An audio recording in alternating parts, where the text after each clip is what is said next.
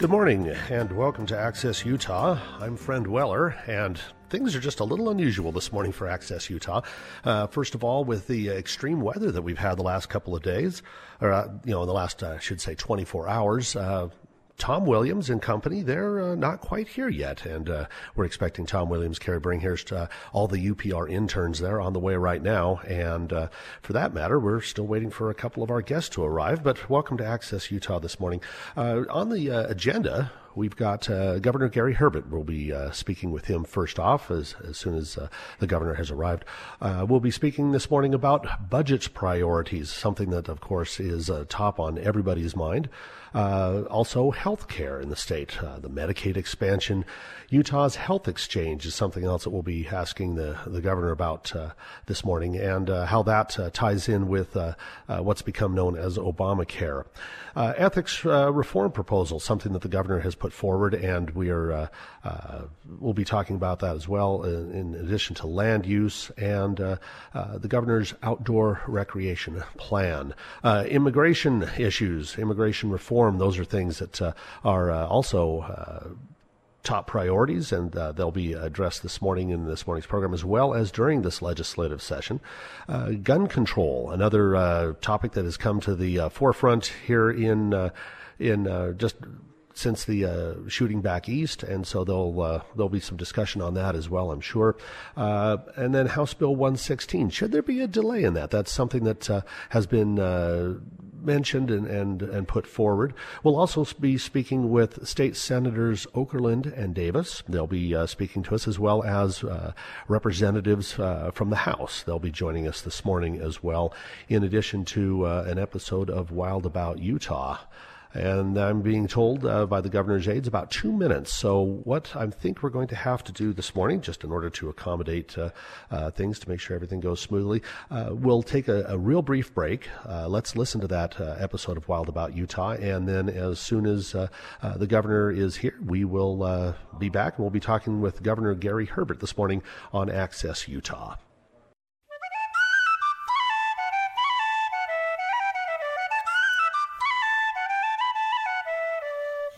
Welcome to Wild About Utah, a partnership of the Stokes Nature Center, the Bridgerland Audubon Society, and Utah Public Radio. Hi, this is Mark Larez Casanova from the Utah Master Naturalist Program at Utah State University Extension. The cold depth of winter is a time when many animals are hiding, either hibernating until the thaw of spring, or finding shelter and warmth in burrows, under logs, or in the tangled branches of evergreen trees. However, snow falls in much of Utah, and even a dusting can reveal the stories of wildlife in winter. It's a bit like solving a mystery. By reading the clues of animal tracks, we can not only know the type of animal that made them, but also where they were going and what they were doing. The most obvious clue is the size of a track. Smaller animals make smaller tracks, and also sets of tracks that are generally closer together. The shape of an animal track is also very revealing. Members of the canine family, including domestic dogs, coyotes, and fox, show 4 toes in front, each with a visible claw. Felines, including bobcats and mountain lions, also show 4 toes, but no claws. Tracks from members of the weasel family, such as mink, ermine, and skunk, show 5 toes, each with a claw. Raccoon, squirrel, and mouse tracks almost look like they were made by tiny human hands. The long tails of some animals, including deer mice, jumping mice, and weasels, often leave a characteristic line through the center of a set of tracks. Combining the size and shape of tracks reveals further details about wildlife. The 3-inch-long cloven hoofprint of a mule deer is easily recognizable. An elk track looks almost identical, but is about 4 inches long. A similar moose track is even larger at 6 inches long. Figuring out which animal made a track is only half of the story. If we follow tracks, we'll surely find clues about an animal's daily life. Wildlife often gather around sources of water that aren't frozen, which are critical to winter survival. Perhaps rabbit tracks lead under a spruce tree, where browsed branches and droppings indicate a frequent feeding spot. Maybe mouse tracks lead from tree to rock to log as it avoids owls and hawks. While we are much more likely to see wildlife during the warmer months, winter gives us a chance to unravel the story of daily survival during the most difficult time of the year in Utah. For Wild About Utah, I'm Mark Lorez Casanova. Wild About Utah is a partnership of the Stokes Nature Center, the Bridgerland Audubon Society, and Utah Public Radio. For transcripts and archived audio of Wild About Utah, go online to upr.org and click on the Wild About Utah link. Support for Wild About Utah on Utah Public Radio is made possible in part by our listeners and the Quinney College of Natural Resources at Utah State University, where students and faculty promote the sustainability of ecosystems and the communities that depend on them. Information at cnr.usu.edu.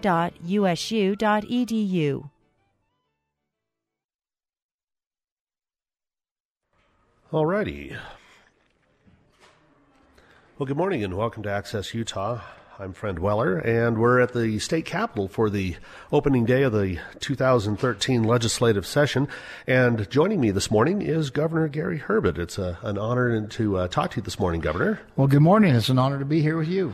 Well, thank you very much for taking time out of your schedule. I know today is quite busy, and so we'll just let's just kind of dive into things. Of course, something interesting. Well, first of all, the weather. That's kind of a nutso thing today, and it's kind of a repeat of what happened 4 years ago when everything kind of went ape overnight, and we were all scrambling the next morning. And that happened to be the first time that Utah Public Radio had an opportunity. We broadcast directly from the governor's office that morning just because of scheduling issues and the weather and so on. But a lot of snow out there. I think we're all glad for that. It's good for our ski industry and good for our water levels that we need to have for next spring and summer. And so it's all good. I'm feeling very good about the snowstorm, actually. We'd like to congratulate you as well on your excellent performance during the inauguration. We were covering, of course, the inaugural broadcast, and you came out on the Capitol steps, and we heard the cannons firing, and then there was that little bit of a pause before the helicopter showed up, and you made a few comments. Here they are, and it was you made for some great radio that morning. Well, I think the timing was just a little bit off, and it was nice to have the helicopters fly over, but they should have been there just about 30 seconds sooner. But it was hard to coordinate that. I'm sure the military did a great job overall, and it's not easy to do. And actually, inaugural is under the auspices of the Utah National Guard. They're the ones that make the inaugural happen. And so it's an honor to be their commander-in-chief and to see that. It was an inspiring sight and impressive to have those helicopters fly over in the 19-gun salute. Oh, that was way impressive. We were watching the video feed on that, and it's like, wow, there's a lot of power there. Yeah. Good to be on the delivering end of that rather than on the receiving end. Let's talk about the legislative session. Lots of different things. I mean, there always is every year, but this year things seem to be kind of at a fever pitch at times with things that have happened nationally as well as around the state. Why don't we start off with budget priorities? Where do we stand? The state does have a budget surplus. How does that figure into things? Where's it all going? That's the number one question, is where is it going? There is some uncertainty there because of Washington, D.C., which is unfortunate.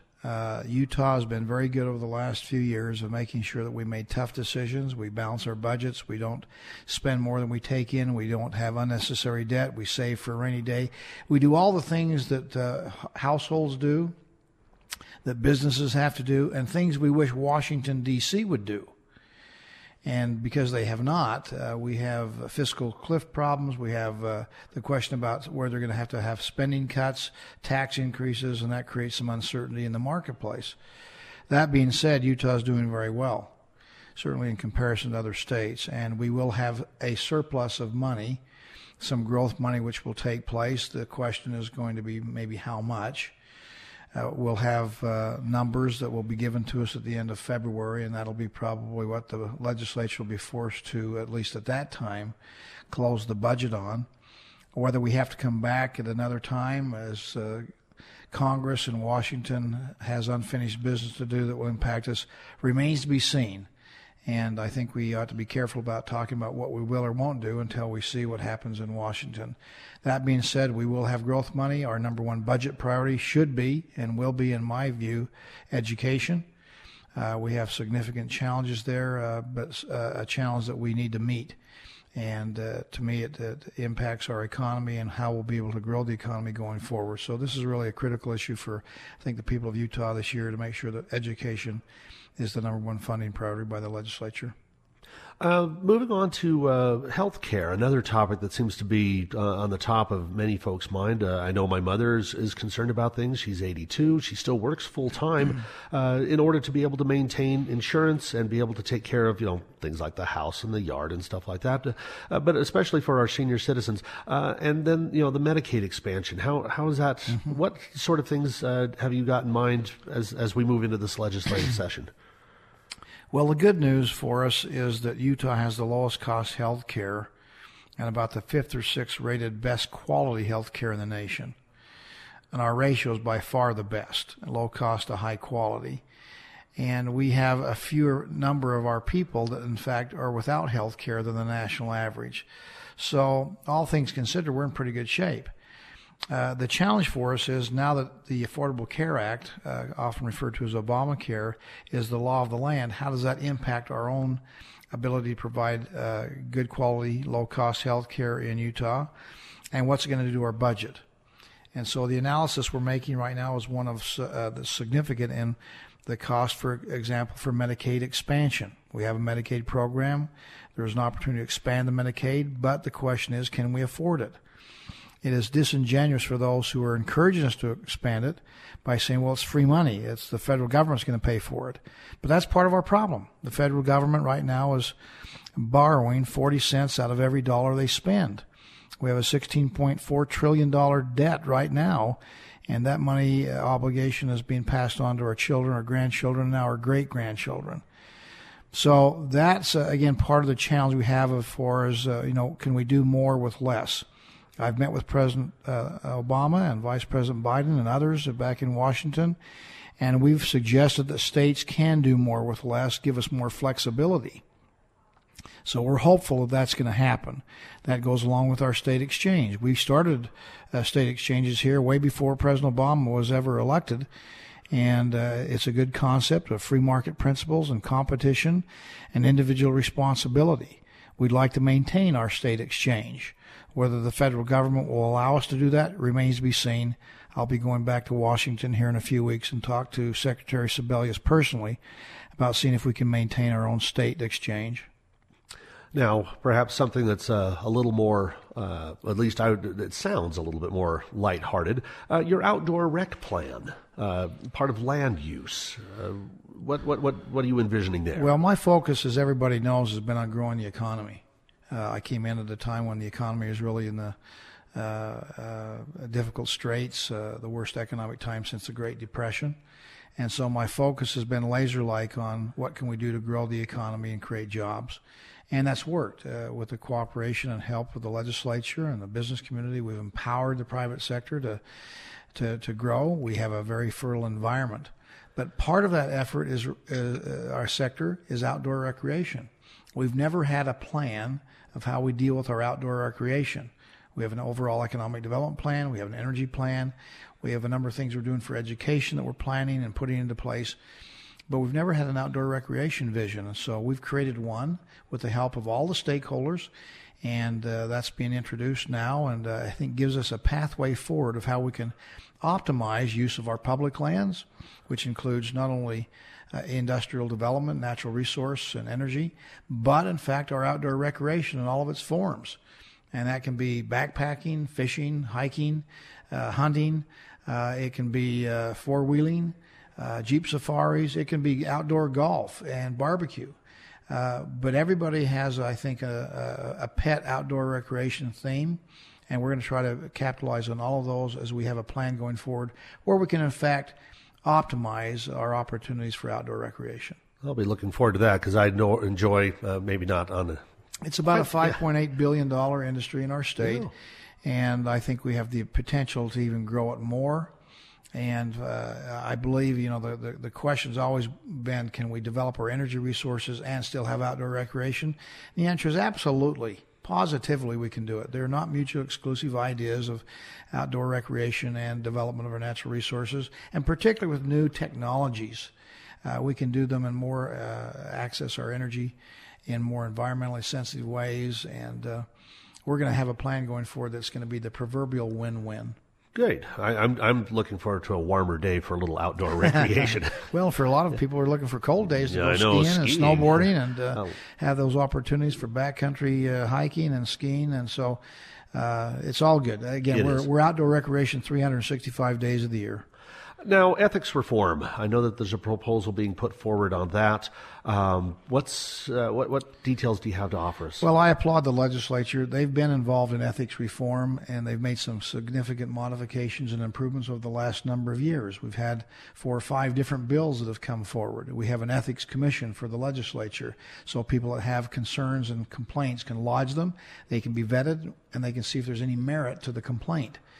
In light of what's happened with the Attorney General, it's kind of been put on the front burner again. And although we have already in the governor's office by contract have when we hire people, you have to give up any outside work. That's not been the case with the Attorney General's office, and so we're encouraging the legislature, and I know that there are some bills ready to be introduced. Senator Todd Weiler is going to introduce a bill that we've been working with him on to prohibit people in the Attorney General's office from having outside employment while they're employed in the AG's office. So I think that's a good thing. I think it's a good idea to have an ethics commission where people can vet and lodge complaints against the executive branch if there's something they see that's untoward. Again, have an opportunity for it to be vetted and sifted and find out if there's any merit to it. So I think as we go forward, this is an opportunity to, in fact, improve our ethics here in this upcoming legislative session. I expect something like that will happen. Now, gun control. This is a real, I don't know, I've been watching. I've got friends of mine from all over the nation, some in other corners of the world, and everyone seems to have an opinion on gun control, especially after the situation back east here so recently. But, the increased number of gun crimes, especially large events like what we're seeing. What is in mind as far as the legislative session involving gun control this time around? Well, I think the nation's conscience was shaken when we saw, the shooting in Connecticut, and we had one of our own from Utah that was a part of that casualty list.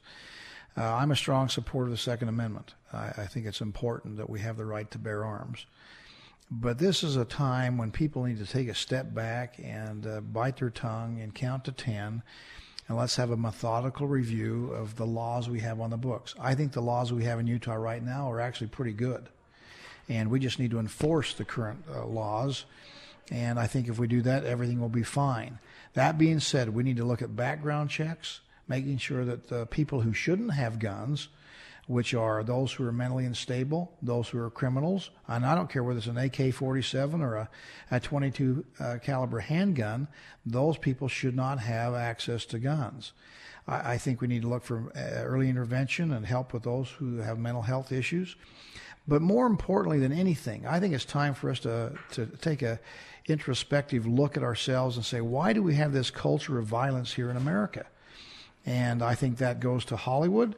I applaud Robert Redford here a week or so ago when he talked about his own industry needing to take a look at some of the violence they put, gratuitous and graphic, in their movies. I think these virtual reality games that a lot of our young people participate in, and again, the young mind, they're put in a situation where it is virtual reality, and they are the shooter, and they get points for killing people, and the graphic violence of blowing people's heads off and blood and gore that they see on the screen is very realistic. And I think it desensitizes us and makes it seem like life is cheap. So we need to take a look at that culture and see if we can change ourselves within. A lot of this stuff is all outward, external, trying pressures with laws and regulations. We ought to see if we can change our mindset and abhor this kind of violence. And I think that would do a lot more towards curing the violence than anything else we could do. Well, that's the thing. I know a lot of my adult friends have said, I'm tired of my kids saying, well, they're just killing zombies. And it's like, well, the zombies seem to be walking on two legs, and there's, like you said, we need to reanalyze, rethink, take a look at what's going on rather than just an off-the-cuff, well, we're going to ban everything or we're going to ban just this, that, or the other. There's these virtual reality video games which are eerily similar to the shootings we see in movie theaters, in schools, in shopping malls, where people just grab their guns and just walk down the aisle indiscriminately shooting at people. That's very similar to some of these virtual reality video games. So again, we need to think in terms of what is it that's causing us to have this kind of willingness to go out and shoot people. And I think the media has a responsibility to help us solve that problem. Well, thank you very much. Governor, I know you've got a very busy schedule today, so we're right on time. We want to keep you where you need to be. Well, thank you.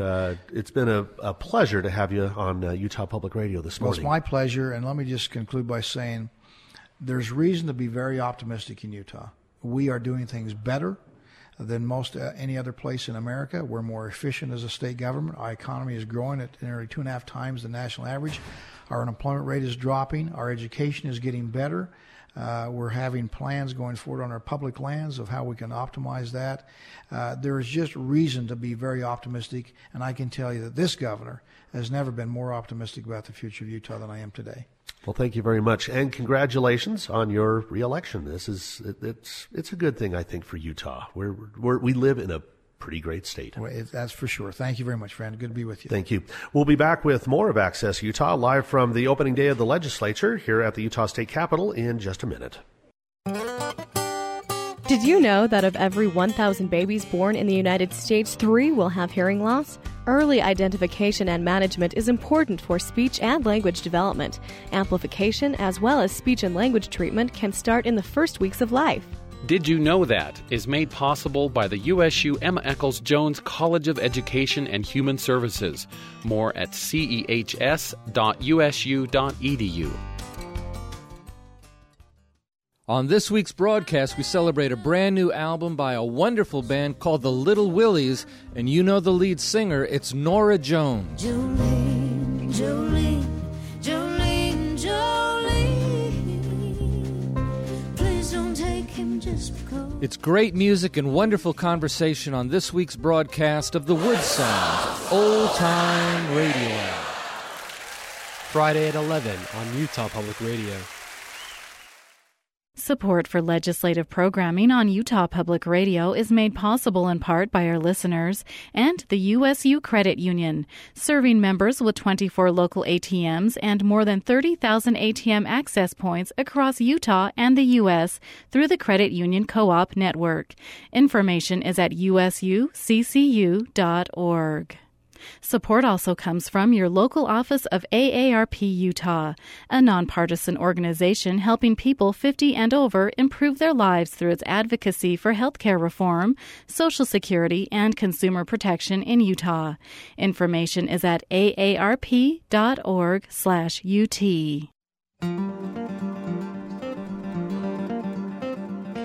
Thanks for joining us for Access Utah, and Tom Williams jumping in now. Thanks, friend Weller, for taking care of the first part of the program.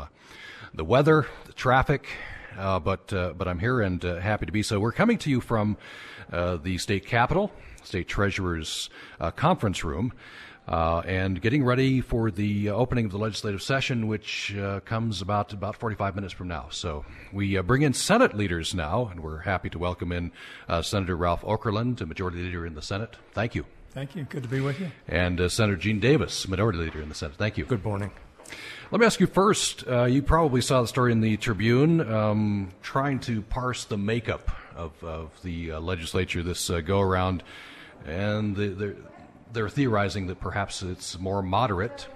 Certainly there are more Republicans, and I think a gain of some 3 for the Republicans in the Senate, 2 in the House, or might have that reversed. I wonder, starting with you, Senator Okerlund, do you see a more moderate makeup? Yeah, actually I do. I think we are legislature-wide. I think we are going to be a little bit more to the center. we have enough new people, enough new legislators, newly elected legislators. It's going to take a term or two to kind of see what the makeup really is. But when you look at some of the legislators that have left us this last session, certainly some of the more conservative legislators have left. So I would probably agree that we've probably swung back to the middle a little bit. Senator Davis, I wonder, and some people are theorizing that if we are more moderate with this legislature, we'll have fewer so-called message bills. Well, I'll hope eternally on that one, on the message bills. We'll see as time proceeds. There's a number of issues that will bring about those message bills. I think when we take a look at the land use issues in the state of Utah, gun control, and these other issues that are bubbling there, the way those are addressed usually is through message bills and resolutions. So we'll see what happens on that one. I think overall we can hopefully take a look at the legislature as being more moderate and taking a look at the future of the state. And there's a lot of issues out there that we need to take a look at. I mean, the budget alone is going to take actually most of our time, and wondering what's going to happen 3 months from now in Washington, D.C. is also going to play into it with Congress and how they take care of the budget. I think we have some major concerns coming up. Education, of course, is always a concern in how we fund education. Senator Okerlund, following up with what Senator Davis said, we heard this from the governor as well. I'm hearing some talk that the legislature may push some of those budget decisions very late in the legislative session because of uncertainty about what Congress is going to do. Yeah, there's so much uncertainty. We won't have our final revenue numbers until around the 20th of February. And so we'll begin our budgetary process. Our appropriations subcommittees will begin taking requests and putting together their recommendations to the Senate, and we'll be looking at that very closely, and with the idea that we're probably going to have a little bit of a surplus this year, depending on what happens with the federal government. And we know that we're going to have to spend $100 million on education just to fund growth. So we know that a big chunk of what our surplus might be, we are going to have to spend on growth and education. And then you start looking at how to spend whatever other dollars there are. And then, of course, when the federal government does finally decide what they're going to do, if we do have sequestration and we have some adjustments to make with our budget, we'd probably have to come back into special session and make those adjustments. So it's a very uncertain time. It's going to be difficult to budget. I think probably what that will lead to in the legislature, especially in our body, will be that we'll be more cautious, be more likely to have maybe hold some money in the rainy day fund and not be as likely or as quick to spend the money. As you know, the state of Utah is very conservative anyway. Our body is very conservative, and we're going to make sure that we're able to pay the bills and balance our budget just like the folks at home do. So I'm hearing you correctly, to be very conservative because of what Congress may or may not do, and then come back in special session and maybe spend more at that time? Well, probably more likely to just be cautious from the start. We'll probably go ahead and budget as if we know what our revenues are based on our February 20th numbers. And then if sequestration happens and we lose some federal dollars, then we may have to come back and adjust down. Senator Davis, first of all, do you agree with that, the process that's being outlined, being cautious because of what Congress may or may not do? I believe it has to be, we need to take that cautious approach, but we also have to be cognizant of the fact that we've got to address the needs of the state of Utah. A downturn in the economy or Congress, we rely so heavily on federal dollars in the state of Utah. In fact, nearly half of our budget is federal dollars or dedicated credits. And so we need to watch those. But at the same time, we have to grow as a state. We're growing. If we want to keep perched where we are in the success of this state, then we need to reinvest in our institutions of higher learning and also into our public school system. Do you agree with the governor's numbers. He wants to plow more into education, as Senator Okerlund said. Just to fund growth will require quite a bit of money. Or would you like to go beyond the number that the governor has set? I think we have to go beyond. When you take a look at where the governor is, I think as the WPU is probably needs to be increased a little bit more. I think one of the things that we have in the budget right now with education, the 1.5% that's being proposed really just is eaten up by retirement and health care. And so we never really get to moving forward where we really need to be in salaries and moving out of the bottom rung as far as education spending in the state of Utah and start showing the world that we do have, though we're a conservative state, that we do have our commitment to education and we're funding it at greater levels because we're worried about what's going forward into the future. Senator Okerlund, what's the position of your caucus? Right about the governor's number on education spending? Would you like to see less or more? Well, I think the governor's number is a good starting point, and we take a look at his recommendations. I think more important than looking at the dollars right now as we get into the budgeting process is to see how to target. It's very important that we make sure that our children are very well educated, that we have the great well-educated and well-trained workforce that are ready to come out so that we can improve our economy, so that the folks who are coming to the state of Utah to do business have people that are trained and ready to go to work. And so we have to be careful that we're targeting any of the effort that we're putting into education. If we're spending dollars to make sure that we have a better trained workforce, that's the important thing. And so we may have to be a little bit smarter in the way we fund education for the next few years. We may have to be very careful about targeting where we spend our dollars rather than just saying we need to spend more dollars, which we probably do at some point in time. But we need to be very careful and very smart about how we do that. Finally, we're getting ready to move over to House leaders, and then we'll end the program with members of the media. Maybe starting with you, Senator Okerlund, on this question, the response to Obamacare.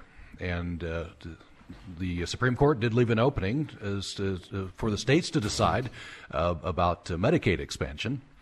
What's the sense of your caucus, whether or not they want to proceed on that? Well, as you know, we're moving forward with a proposal, at least, that we have a state exchange program, and we're hopeful that that's going to work out. There may come a point in time where we have to decide we have a partnership with the federal government to make that work. But it's important that we move forward with the idea that we can do it better here in the state of Utah. I believe that we do everything better in the state of Utah than they do at the federal level. It doesn't matter whether you're talking about health care or balancing a budget or running programs, whatever we can do, we do better here in the state of Utah. So I believe that's the premise that we move forward with, that we can do it better here and we'll do a better job. Now, there may come a point in time where the governor, who will make this final decision, will say we may have to have some kind of a partnership. But right now, we hope we can do it.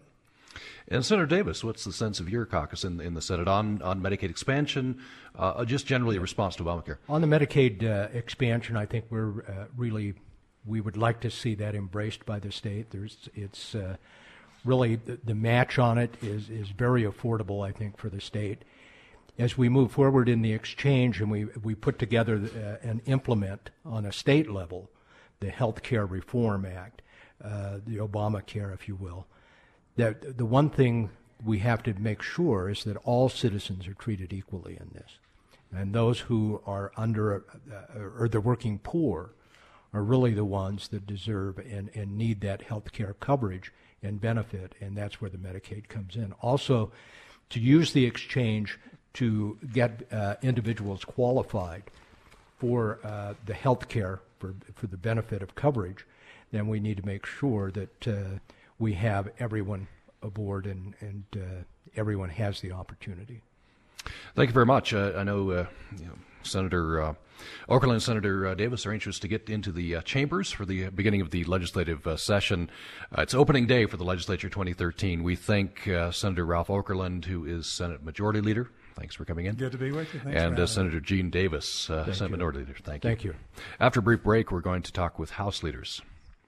Support for this program on UPR is made possible in part by our listeners and the Utah Division of Securities. With every con, the red flags are there. Promises of easy or no-risk returns, limited opportunities, or special insider information. Every day, Utahns are cheated out of their money because they didn't recognize the red flags.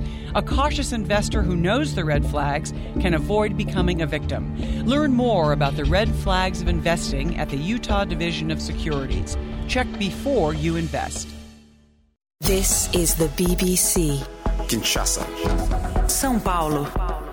Basra. Hong Kong. Georgetown. London. BBC covers the world Monday through Saturday afternoons at 3 here on Utah Public Radio. Support for legislative programming on Utah Public Radio is made possible in part by our listeners and your local office of AARP Utah, a nonpartisan organization helping people 50 and over improve their lives through its advocacy for health care reform, Social Security, and consumer protection in Utah. Information is at aarp.org/UT. Support also comes from the USU Credit Union, serving members with online bill payer, web teller services, and mobile banking for around-the-clock account access. Information is at usuccu.org.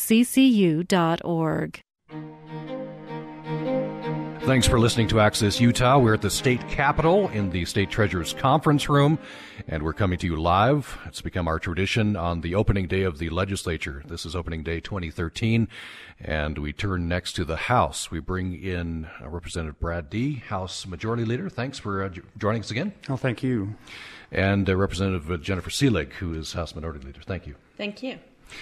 We appreciate you being with us. I want to get a sense, first of all, maybe starting with Representative Dee, what are the top budget priorities?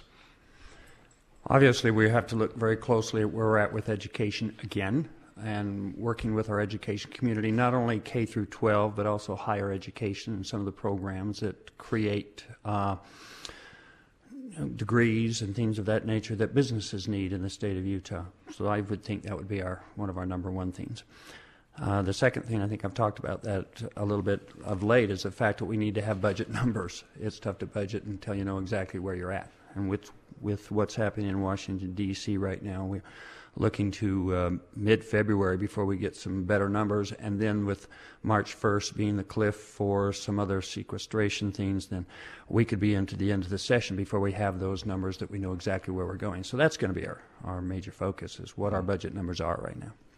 Representative Seelig, maybe I could phrase it this way for you.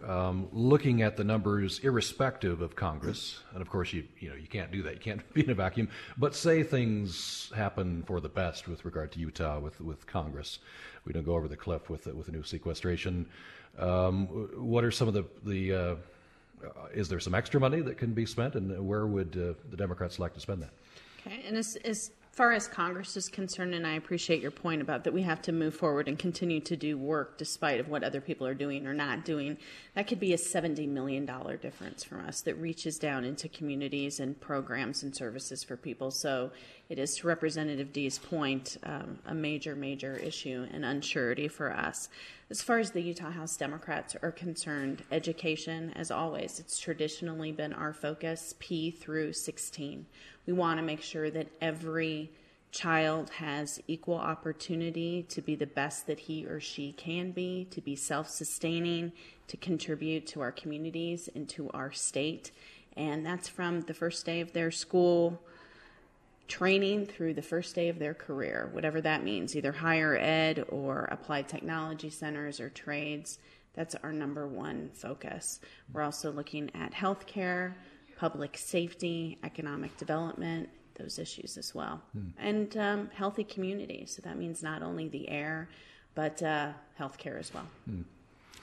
Representative Dee, it seems like we're all thinking about guns, violence in response to Sandy Hook. And it seems like some members of your caucus, the House Republicans, are at least bucking the administration, the Obama administration. Here in Utah, of course, guns are very popular.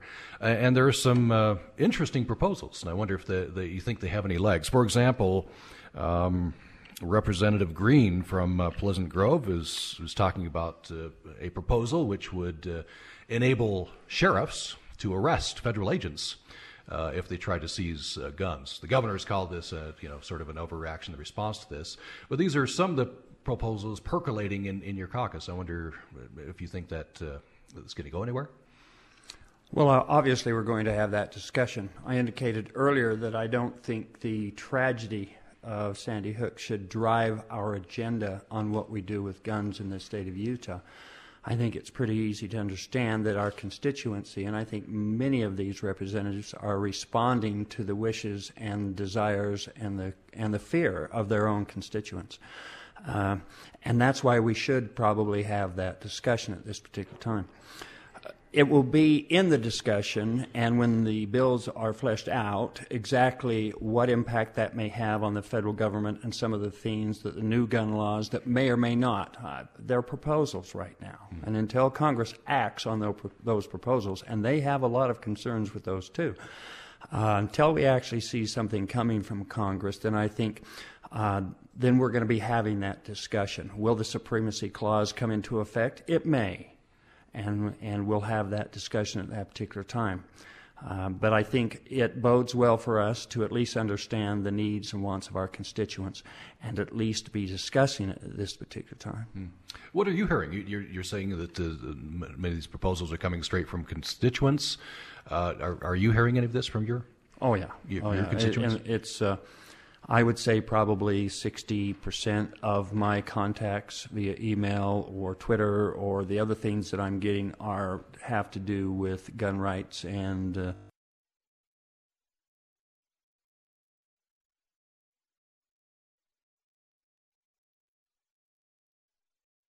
come with that, because obviously, there are many. Yeah. But I think it's being driven a lot by constituents, yes. Okay. Representative Seelig, same to you. What are you hearing from your constituents on, are they wanting gun control, gun rights, or do they want any response from the legislature?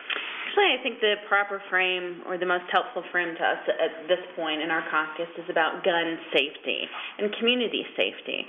So that's about responsibility, certainly individual rights, but also how we interface within a community. And we can argue about a lot of ways that we're going to get there, but I think that we can all agree that we want our children and families safe, and the best way to do that. So that's what we're evaluating as well. And I understand, Representative Seelig, you have to get going. Yeah. And Representative D, probably very soon. I'll ask you just one more question here. That has to do with just your overall sense of the legislature coming in. It's more Republican. You had some pickups there. I imagine that's pleasing to you. But there's some talk that this legislature will be more moderate. I don't know if you agree with that. Well, I think that's yet to be seen. Obviously, when we start off with some of the major topics that we just discussed, I hope that we're have an ability to discuss those things and understand each other's feelings on those. Will it be more moderate? I don't know. We're going to have to find that out in our caucus. I think what it will be is more constituent-driven. When you have the major part of your caucus, I'm talking almost half of your Republican caucus at this particular time, is either a freshman or served just a term. And when you get in those type of situations, you're going to find that a lot of things are more constituent-driven because they're listening right now, and they really want to understand what their constituents want at this particular time. Final question, what would you hope as majority leader, as a leader of your caucus, to get some things done? Will it be, if it turns out to be more moderate, will you get more done? Well, I don't know if we'll get more done, but I can tell you we'll get things done, and we'll respond to the wishes of those people that put us here. And I think number one is that we'll continue to do what we've done in the past. We'll balance the budget. And hopefully we can do that. And hopefully we can do that without major tax increases. Obviously, there'll be some on the table that we'll be discussing. Maybe some tax shifts. Maybe, those are all open for discussion. But I think what we will do is we'll balance the budget, and by the end of the session, regardless of what Congress does, we will balance the budget and leave this session.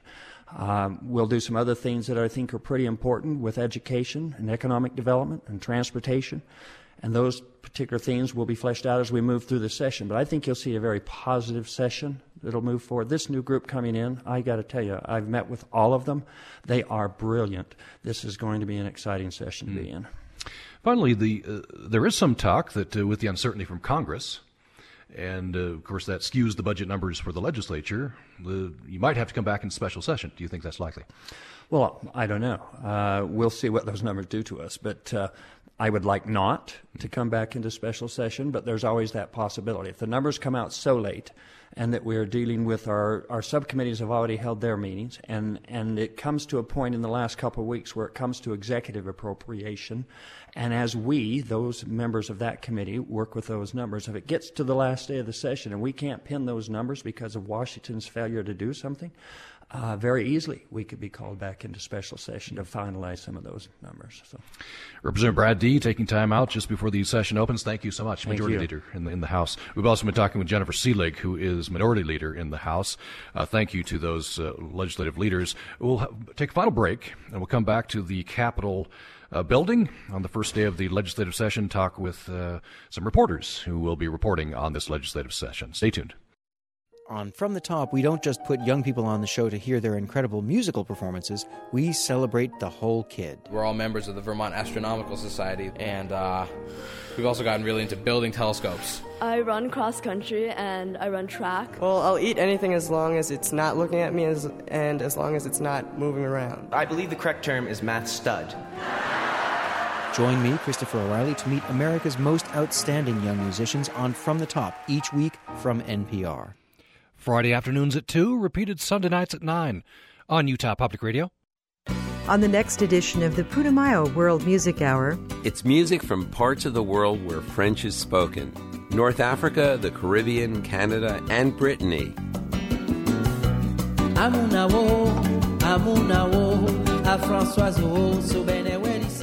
Dan Storper. And I'm Rosalie Howard.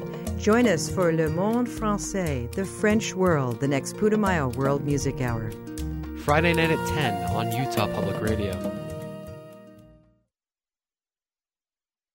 Support for legislative programming on Utah Public Radio is made possible in part by our listeners and your local office of AARP Utah, a nonpartisan organization helping people 50 and over improve their lives through its advocacy for health care reform, Social Security, and consumer protection in Utah.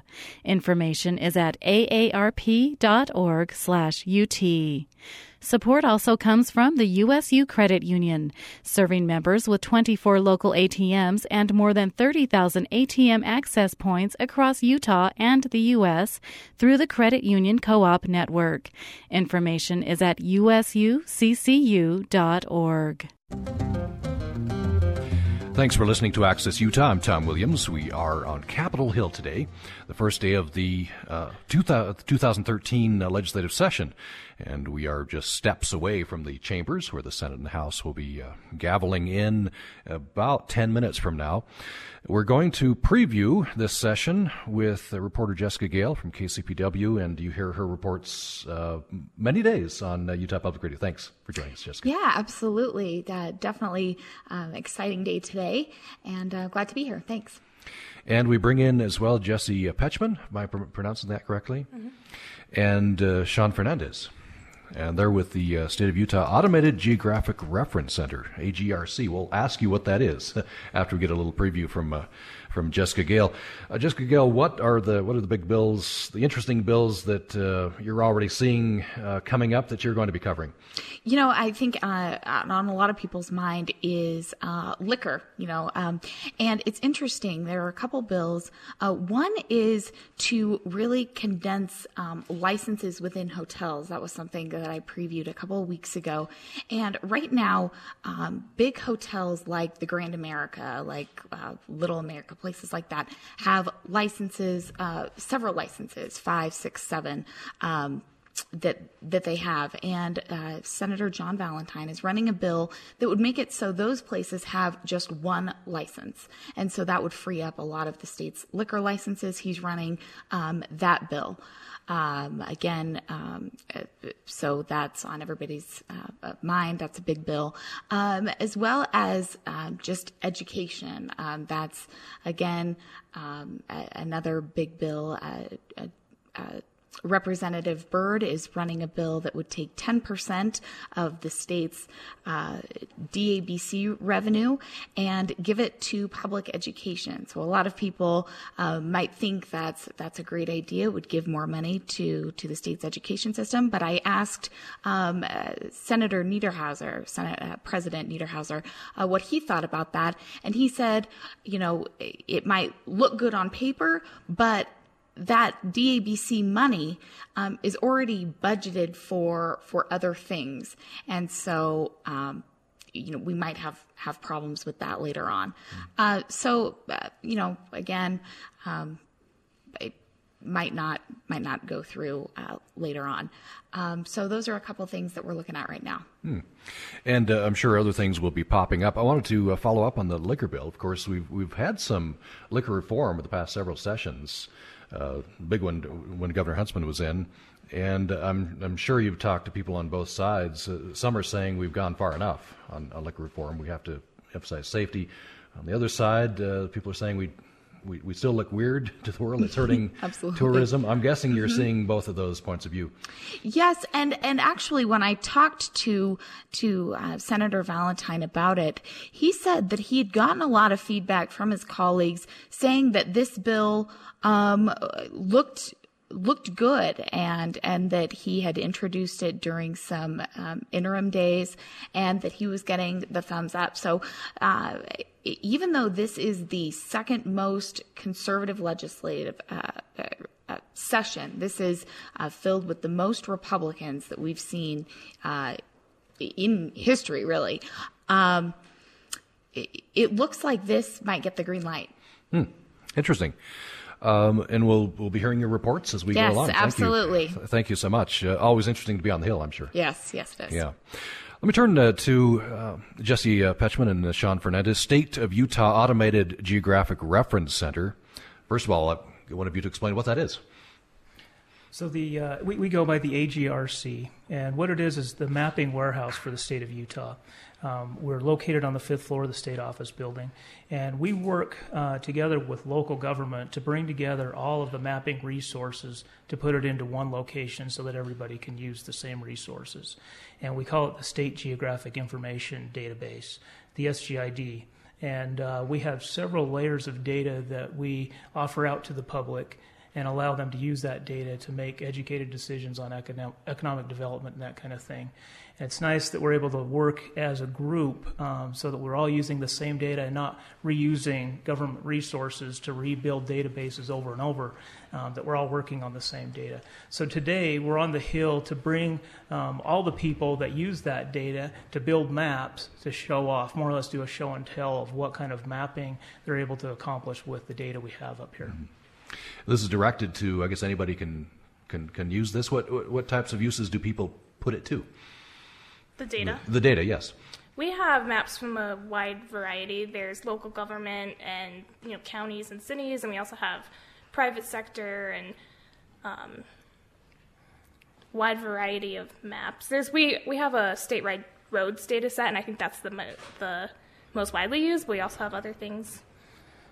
So we've also helped with the precincting map this year. Mm-hmm. As you know, we spent a lot of time with the legislature identifying the precinct boundaries. And by using boundary data from all the local governments combined with state data, we were able to get a very precise location on where these boundaries exist. And the results were that we actually had a very accurate data set to provide to legislators to make decisions that were needed at the time.